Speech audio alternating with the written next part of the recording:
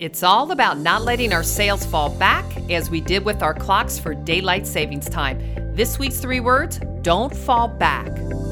Welcome to the 3-Word Podcast with author, speaker, and life coach, Lisa Thal. Well, hello, 3-Word Podcasters. If this is your first time, a special welcome to you. I'm your host, Lisa Thal, and I share my thoughts on 3-word topics, not only to help and engage and inspire you, but those you lead as well. And perhaps 3 words you could use as a topic in your next sales meeting. So this past weekend, we changed the clocks. We turned back time. And when I hear turning back time, I don't know if you're like me, but Cher's song comes to mind, right? If I could turn back time, if I could find a way. Okay, I can know. Hey, stay to your day job, Lisa. Well, anyway, turning back our clocks. Don't you wish we could just stay the way they were?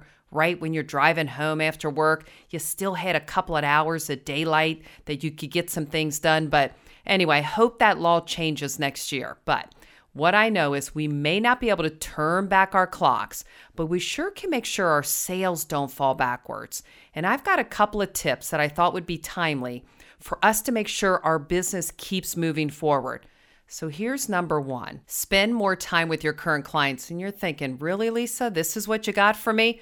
But hear me out. We've got to make sure we don't take our existing clients for granted. It took time, it took energy just to earn their business. So we've got to make sure we're providing every solution possible so we retain that business. And that includes scheduling time to meet, discuss how we can help them with their next business challenge.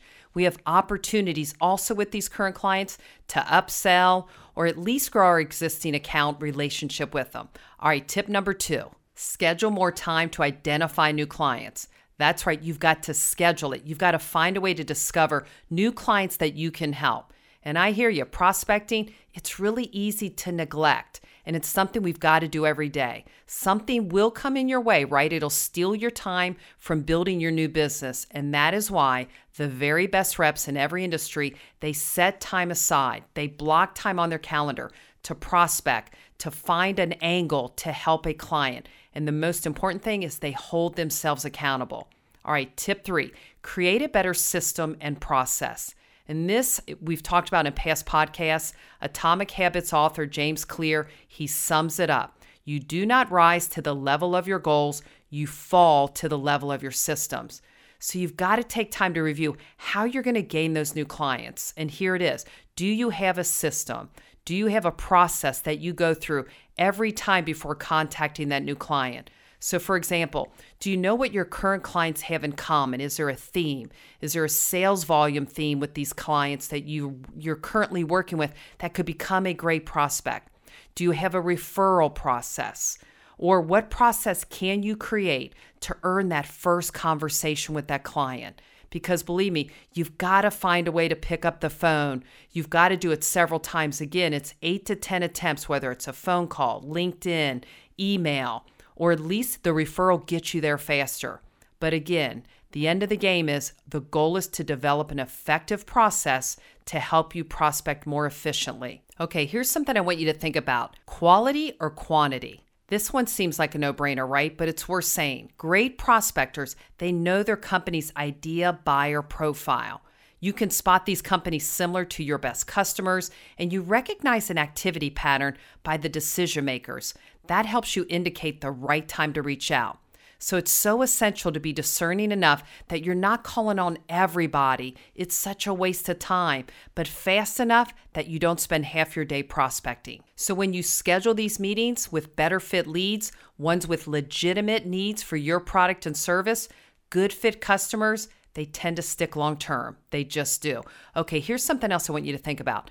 Please just don't meet with anyone. You've got to avoid those meetings. While booking meetings, yes, it's our ultimate goal when prospecting. You need to make sure they're good meetings. Otherwise, again, a waste of your time. A waste of your time to move this prospect through the sales process, that's a dead end. So the goal is to understand if your specific point of contact is the right person to speak to, or at least get that person you're talking to get you in front of the right person. Here's something else I want you to think about. Build social media into your routine. And I know, yes, there is a benefit to having a LinkedIn profile and all these other social channels, but this is what I'm talking about. Your online presence, it's your personal resume. It showcases your experience. So it's really important that you update your recommendations on your profile to highlight your ability of how you've helped other companies. And one other additional advantage is you can also read posts about your clients. Maybe it suggests a prospect's having an issue. They launch maybe a new product that needs good marketing. There you are to help. Maybe they've got a recruitment need and you sell recruitment and that's your expertise. Guess what? You can help. So just not only posting and doing things, but reading comments, reading different companies that you're following, that is going to get you there faster. And here's something I really want you to understand. The difference between no and not yet.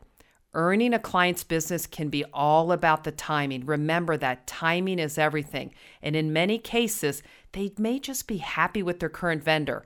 But great salespeople, they understand, again, it's a timing situation. So you've got to ask follow-up questions to make sure it's not a timing issue. So for example, just ask for feedback. What factors do you consider when working with a new vendor? That's a great question to ask. Or when do you take the time to review? What time of year do you review new partnerships? Again, it could be a timing issue. Or you can say, how should I best stay in touch with you until that time comes that you review other vendors? This way you get a clear picture of what's important to that prospect. Is it price? Is it relationship? Is it transparency? Is it follow-up? I think you're starting to get the idea. Just know that maybe they're saying no right now and not yet is just a month, 2 months, or 3 months away. So I encourage you to schedule time on your calendar to review your systems, your processes for better prospecting for you. So that way you won't be singing Cher's song, "If I Could Turn Back Time." Well, anyway, I hope you guys have a great day. If you think someone could benefit from this episode, I invite you to share it, rate it, or subscribe for free at iTunes or Spotify so you don't miss out on the next 3-Word podcast. Find more episodes and get the book at 3wordmeetings.com.